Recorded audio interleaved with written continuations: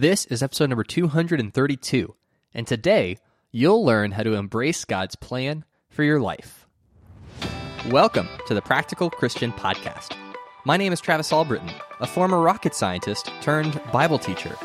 Each week, you'll hear mind-blowing interviews as well as actionable tips and strategies that you can implement in your daily life to become a more effective Christian.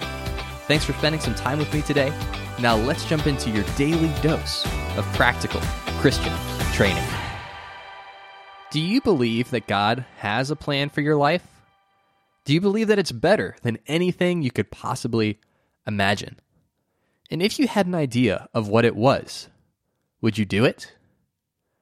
As we start to dive into how to launch your new idea, right? Because that's the whole focus of the month of April, whether that's a new ministry, a new podcast, a new blog or book, or even maybe a YouTube channel. It's really critical that you answer yes to each of these questions, right? And then, so let's break each of these out individually and talk about why it's important. So the first question, do you believe that God has a plan for your life? If you can't answer yes to this, if you aren't 100% sure that God has a really deliberate, intentional plan for your life, then it's going to be really difficult and maybe even impossible to embrace who God created you to be. One of my favorite Psalms in the Bible is Psalm 139. And in verse 15 and 16, it says this, as the writer of the Psalm is reflecting on God. He said, "My frame was not hidden from you when I was made in the secret place, when I was woven together in the depths of the earth. Your eyes saw my unformed body. All the days ordained for me were written in your book before one of them came to be." And so the point that this psalmist is making is that God was intentional when he created every single one of us, right? That there was no, accident. You weren't supposed to get born. Well, I guess I got to cobble some kind of thing together so that you can be useful, right? That's not how God operates. Every single one of us fits a role, plays a part in God's bigger plan, in the story that God is telling through all of humankind, throughout all of history. Each of us are a cog in that machine. And so you are not an accident. You are not expendable. And it's so important for you to not just believe that intellectually, but really embrace that. Really embrace that you have value, that you have something to offer, and that God wants to use you to do something special. All right? So do you believe that God has a plan for your life? I hope that you can say yes. The second question, do you believe that it's better than anything you could possibly imagine? It's also really important for you to say yes to that question as well. Because if you don't believe that God's plan is better than yours, you won't trust him to lead you where he wants to take you. You know, I think the most poignant example of this is the story of Jonah, where God comes to him and says, "You need to go to Nineveh to preach to that city." And Jonah says, I got a better idea. Let me jump on a boat and go the other direction, right? Because Jonah was not convinced that God's plan was the best or that he wanted to do it.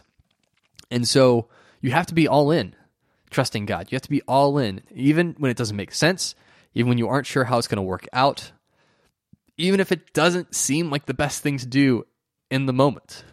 It's really important to be all in your trusting God, to really know that he does have your best interests at heart, and that anything that he's calling you to do, even if it is more difficult, even if it requires more sacrifice, even if it's unpleasant at times, in the long run, it's going to be so much better than anything that we could cook up or create or imagine. And so it's really important to really embrace that, as a part of your discipleship, your Jesus is Lord mentality, right? That God's plan for you is better and exceeds anything that you could possibly imagine. Because when you can get excited about that, when you can get on board with that, then you're going to be setting yourself up for success when you start to figure some things out, right? Because the third question, if you had an idea of what God's plan was, would you do it? That one's probably the scariest of the three, right? If you knew without a shadow of a doubt what God wanted you to focus on over the next year, would you do it? Well, what if it scared you? What if it was overwhelming and intimidating? What if it forced you to stretch outside of your comfort zone? And what if it seemed too risky?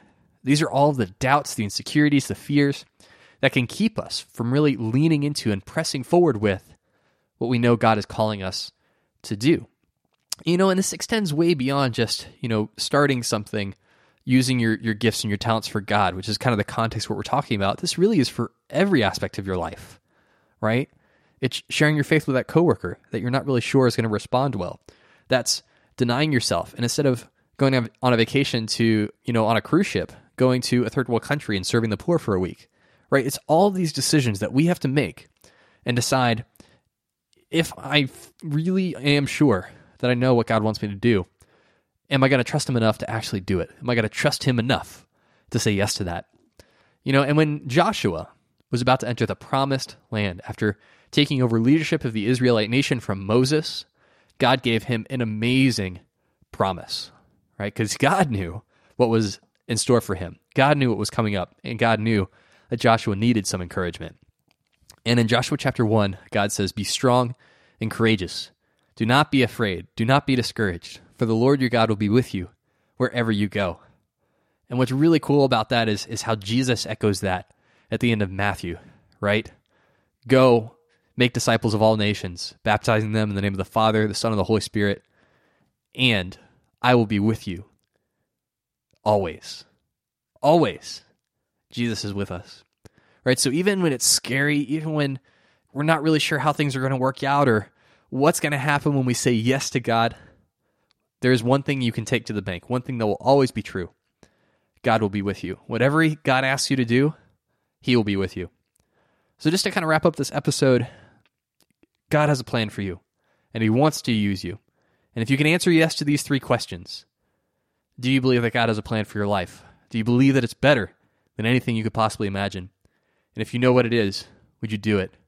When you can answer yes to those things, and you can be all in and trust him completely, you're in for a wild and exciting ride. Well, that is it for today. If you like what you heard, make sure to leave a review in Apple Podcasts and join the Facebook group to connect with the rest of the podcast squad. Special thanks to all of my patrons who help keep this podcast advertisement free.